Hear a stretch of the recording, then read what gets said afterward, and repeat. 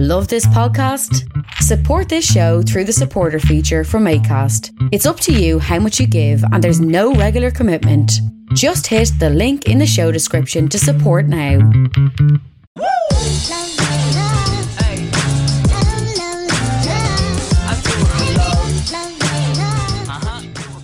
You're very welcome to episode 47 of the Scaling Your Business podcast. For this episode, I am joined by Gavin Bell, all the way over in Edinburgh in Scotland. Gavin, you're very welcome to the show. Thank you so much for having me here. Delighted to have you. Typical fashion with this podcast is we go back to chapter 1 and work our way from there. So with you, grew up in Shetland Islands. Anyone not familiar with that? It's the most northerly tip of Scotland. A beautiful place. Lonely Planet actually named it as one of the best regions in the world for tourists seeking unspoilt destinations. So with that said, have you got any favorite memories of growing up on the island? Yeah, it's kind of funny. Like, I think growing up somewhere like Shetland is, you always think the grass is greener on the other side. So growing up, it was always like, oh, I really want to be down on the mainland, is what we call down south, is what we call anywhere other than Shetland in Shetland. And now that I've moved away, and I've moved away now for like 10 years, it's always like, oh, I wish I was back in Shetland. So I think looking back, I think the best thing about living in Shetland for me was the fact that, as these are things that you probably don't appreciate as a child, where that it's completely safe. And there's like next to no crime. And in the summer months, you've got sunlight pretty much 24 hours a day. So me and my friends would just sit and play football in the park until, 11 o'clock at night without any worry in the world, and then stumble home and get to bed. So I think those summer nights playing football with friends late were brilliant. When you were playing football with your friends during the late nights, when you scored a goal, who did you imagine you were when you were celebrating? I was always a big Ronaldo fan, Cristiano Ronaldo fan. So I probably thought I was him. In terms of growing up, just before we move on, who do you think had the biggest impact on you during your early years? That's a good question. I think like growing up, because I was in Shetland and it's obviously a very small, remote place with not many people, I seeked like looking outside of Shetland. So social media was, great for me, and probably one of the biggest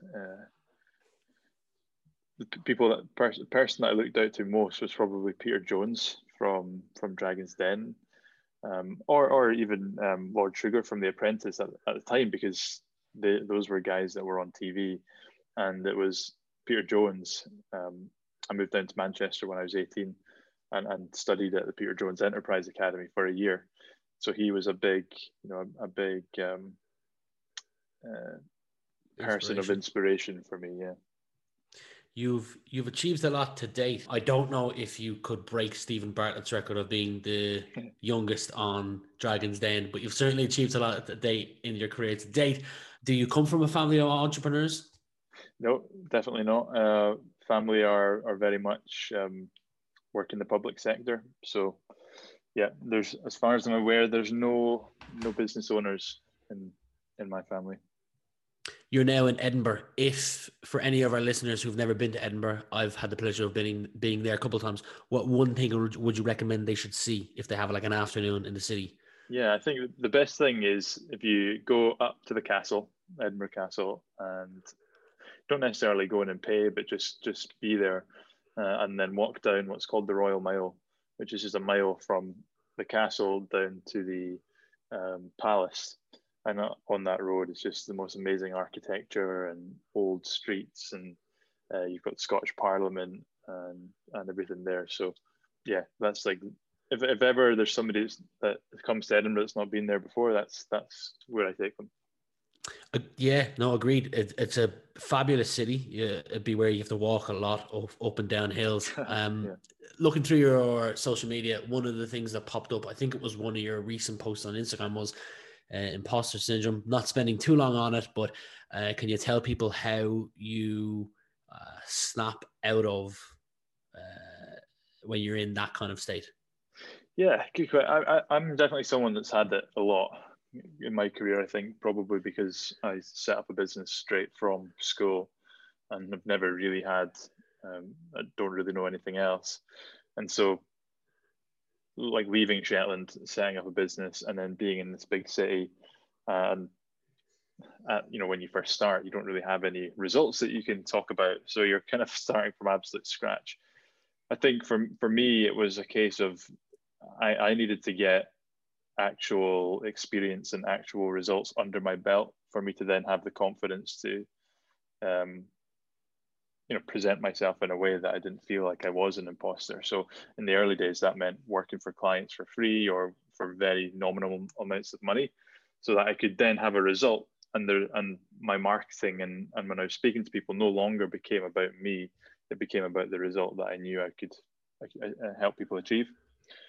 So that was a big switch. Is that changed from it being about me to being about a result. Nice. Again, from your social media, I've seen that you've been to places like America, Istanbul, India. You propose at Yosemite. You like swimming in the sea, owner of a cat. You've been cliff jumping.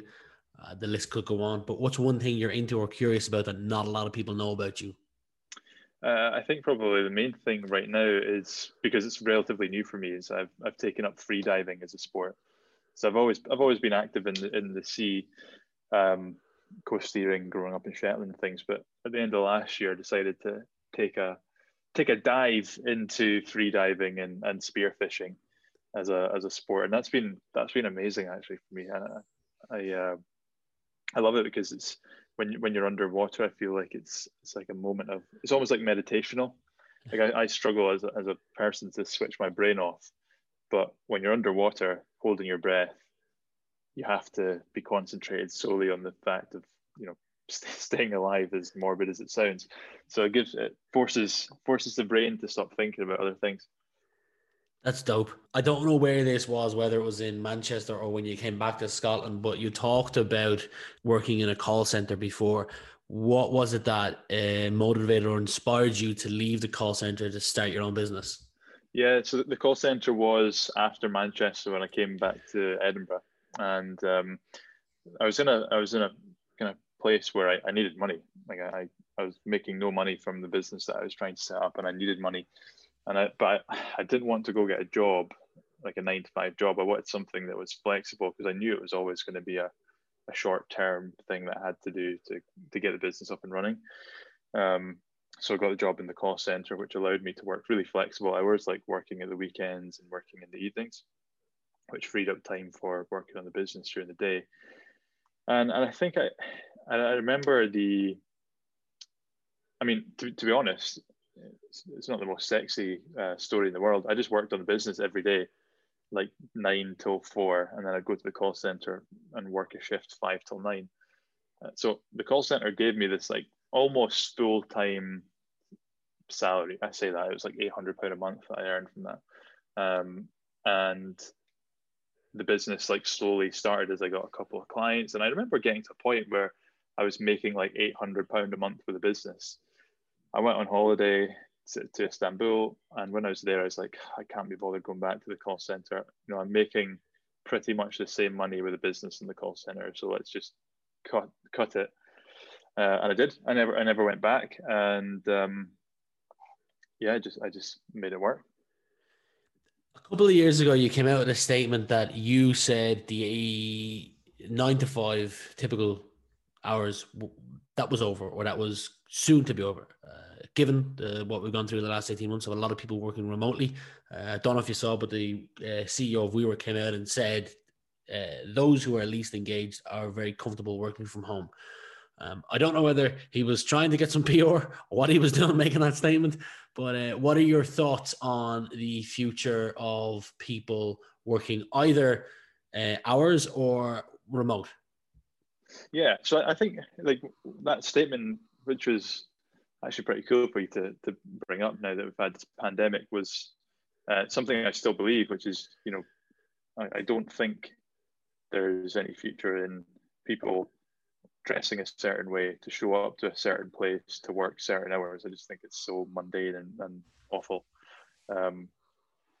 and it's quite interesting because we're actually hiring just now, and I've had to think about, what does work look like for that person? Is it fully remote? Is it in an office? And what we're doing is we're going to go down a hybrid model where you can work from home, but maybe a couple of days a week we meet in a co-working space, hot desking space, office space to get together. And I've done the remote thing for a long time now, and I love working from home, but I also think there's a big benefit in being able to meet people face to face. And so I think me and a lot of other agency owners that I speak to, like the future will be a hybrid model where office spaces may change. They might not be, somewhere that you come and you sit 9 to 5 on given days. There might be places where you come to meet and learn and co-work and stuff. But I think the traditional 9 to 5 is dead. It's gone, and I'm glad. And I'm excited to see what actually happens. But I think it'll be a hybrid model that most businesses go with. Another thing you said, I think, was at the end of your first year in business, was that you started as a social media management company, and a couple of months in, you changed to a social media consultant, and then you changed to Facebook advertising. Having watched the video, I understand why, but for those that are in a potentially similar situation and they don't want to change for whatever reason, it could be they've told their friends and family that this is what they're going to do, and they don't want to. And they don't want to be vulnerable, or they think that they've listened to a lot of people who tell them to ignore other people. What advice would you have for someone who was in your shoes back then at the end of their first year in business? Yeah, I've been on like a roller coaster ride, and to be honest, I had a business that failed, and then created a new business out of that, which was a social media management agency. We had a really corporate brand with that, which I didn't like. So we then pivoted to, operating under my personal brand, which felt great for years. And then at the end of last year, I was like, this no longer feels right.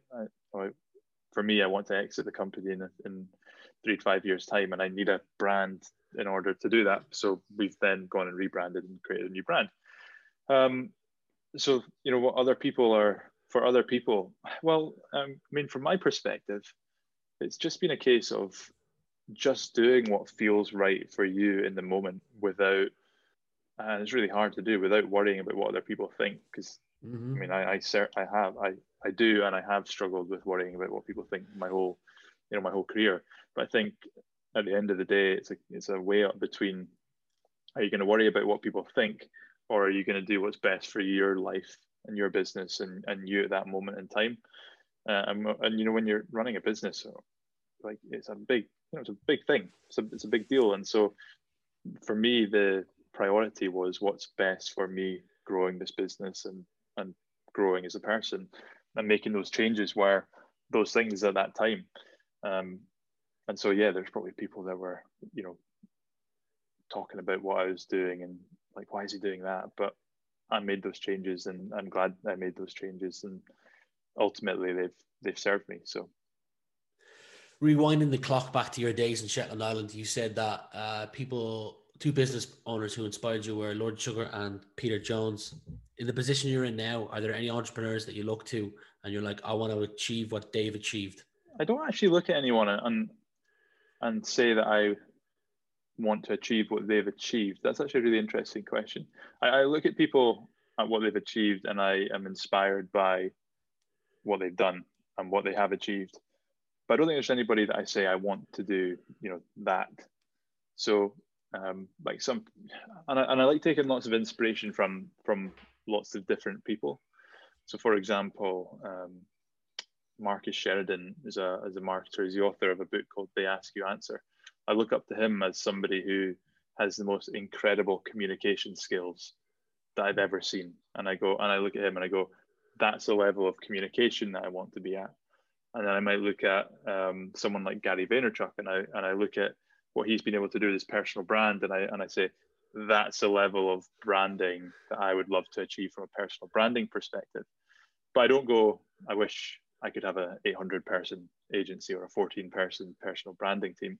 So I like to try and take little bits of inspiration from lots of different people rather than, one person and hoping I was them, if that makes sense. It's safe to say that to get anyone to take action, you must first get their attention, and you're good at that. You've been featured or written for the likes of Social Media Examiner, Huffington Post, BuzzFeed, many more. Any tips for those out there who want to generate titles to get someone's attention without sounding corny or untruthful? Yeah. I think the thing that I found, because I've been in a place where I've tried too hard, if I'm honest, and like reading all the books about how to create the most incredible headlines and trying them, and then it just being totally like not in line with who I actually am, and then you look back and you're just like cringe. The things that have worked for me, I think, are just when you. I really don't want to say this on this podcast because it's so cringe, but when you're just authentic, and the example I give of that is like to this day, one of the best articles that I've ever written was one that I wrote like right at the beginning, which was the what was it titled? The harsh realities of being a business owner. And in it, I was just like, yeah, you're going to be lonely, you're going to be skint. I can't remember exactly what I said in it, but I think writing something like that, then other people read it and it resonated with them. Yeah. And because it resonated with them, it created buzz. So I think it's just a case of, like knowing what people actually want to consume in your space and then giving them that. And if you can give them that in a unique way, then that's all you need to do without trying, and don't try too hard to create the perfect headline. I wrote a post on a tweet earlier today that it's funny because you'll put time and effort into creating the perfect post and it'll get 2 likes, and then you create something on the fly and it'll go viral. And that literally happened to me earlier this week. I had a tweet that went viral, and it's just a small tweet that I didn't spend much time thinking about. And I think the same goes for any piece of content. I know that you read books. Have you got any mentors that you seek advice from, or books that you're currently reading, or podcasts that you listen to? Yeah, I don't have any like mentors currently, but the book that I'm reading just now is one called Clockwork, and it's a book about like setting your business up so that it runs like clockwork. A book, a podcast, or somebody that I'm actually that I do look up to and really enjoy their content right now. And he's kind of like low-key influencer right now. So get in there when you can. There's a guy called Alex Hormozi. He runs a company called Gym Launch that I think they do like over 100 million in sales a year. And he just has these incredible like 10, 15-minute podcasts where he goes deep into like a really high level topic. And the advice that he gives on those podcasts is one of the best, like short 10-minute, 15-minute, you'll definitely get something. Like I know every time I'm going to listen to a podcast, I'm going to learn something from it. So he's definitely someone to check out. I will certainly check him out. I've never heard of him before until you mentioned him. I'm sure that you've come up against challenges in your life personally and setting up a business and running a business, but focusing on the last 18 to 24 months, what's one challenge or objection that you came up against and didn't account for or expect, and how did you tackle it? Yeah, it's a good question. I mean, without a doubt, the biggest problem I've come up against over the last 18 months is getting to a point at the end of last year. So to give the listeners a bit of context, like over the last 2 years, over the last 2 years that my the business is, I've had an agency, but the majority of my focus and energy has been on our coaches, my coaching, our membership and courses and things that I sold. So like info products. And I got to the end of last year, and that's all been sold through my personal brand. But I got to the end of last year, and as you do over Christmas, you have a bit of time to reflect and think about what you actually want to do and achieve. And it was that during the time that I was like, I actually don't want to be a marketing influencer. When I'm like 40, 50, I don't want to be a marketing influencer. It's not really, I love marketing and it's amazing, but it's not really what I want to be known for. And so I started thinking about, okay, well, what does the business look like then? And I started thinking about, well, I want to exit the company within a few years. And well, let's look at the business now. It's a personal brand. You can't exit a personal brand. So then we've had to go through this whole rebranding process to move the business away from my personal brand to Yatter, which is what it's called now. So that's been just like the biggest issue over the last few months, because first of all, having to come up with a new brand and working with an agency to do that, but also the repercussions of that. So things like, when you're focused building a brand, I wasn't spending enough time doing business development. So pipeline dries up a little bit, and then, you've got to try and build that back up. So the first, so where are we at? May, we're recording this. January to March for me was just like building, it felt like I was almost starting from scratch, just like building the business again. And then again, April going into May, and now we're back into business development mode and starting to get a bit of momentum, which is great. But that has by far been the biggest challenge. You work hard. It's easy to see that from looking at any of your social platforms, and you speak well. What I mean by that is you're intelligent. What continues to drive you? I think I just have this like burning desire to just always be better. And I think that probably comes from growing up being very sport driven. Like growing up in Shetland, you were either good at music or you were good at sport. And obviously the philosophy in sport and in football, which is kind of my main sport, is to win and always to be better and to train harder to beat the competition. And I think I've taken that mentality into business as well. So combining, just this mentality of wanting to always be better with just a general fact that I love what I do. Like, I love the fact that we're having this conversation. I love the fact that we've been able to meet, things like this. Like, I can't imagine anything better to do with my time. So that, and the ability to, and I think the great thing about entrepreneurship is that there is no finish line. It's just there's always something to improve. And for me, I live for that. I love that answer. And hands up, I had heard of Shetland Island before, but I didn't know if there was anyone who I knew from there. So I checked out, notable people from Shetland Island, and everyone was a musician. So you could be the first non-musician to make it out of Shetland Island. Yeah. Couple more questions for you. If your house was burning down and your dog, your cat, your girlfriend, anyone who lives with you, they're safe, but you can only take one item with you, what one item would you take? Well, this is a really boring answer, but I feel like it'd have to be my laptop.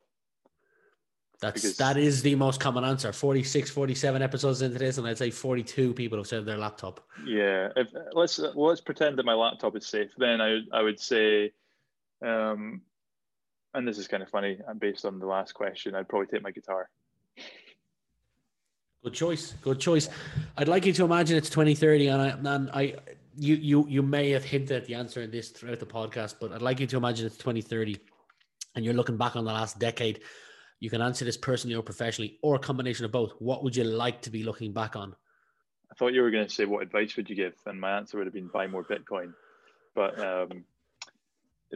what would I like to look back on? I think just a life where a life of adventure is what I'd say. So, me and my fiance, we bought a camper van. We absolutely love going out on adventures. I think that probably stems from growing up in Shetland again.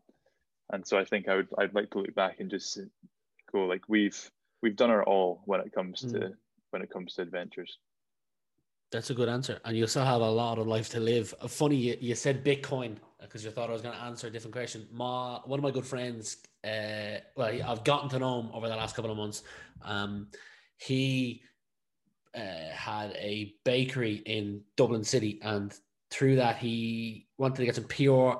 As a result of that, he decided, this was years ago, to be the first kind of bakery to allow people to buy donuts and all that stuff through Bitcoin. And over a 5-6 month window period, he got a certain amount of Bitcoin, and it was like, I don't know, equated to like €25,000 at the time. And then Bitcoin died. So him and his friends wanted to know what to do with this. And throughout that summer, they spent it on beer and pizza. And then he looked at it a couple of months ago, and it was worth €960,000 if he had kept it. So nightmare. Yeah, absolute nightmare. Anyway, look, I've had a great pleasure in chatting to you over the last 30 minutes. I'll leave links to your YouTube channel. I know you've got a couple of resources on the page as well. I'll leave links to those below on your LinkedIn as well. But from my end, I wish you nothing but the success going forward into the future. Thanks so much. It's been really fun, and yeah, I really enjoyed the conversation, the questions you asked. So thank you. If Young Metro don't trust you, I'm gonna shoot you. Beautiful morning, you're the sun of my morning, babe. Nothing in the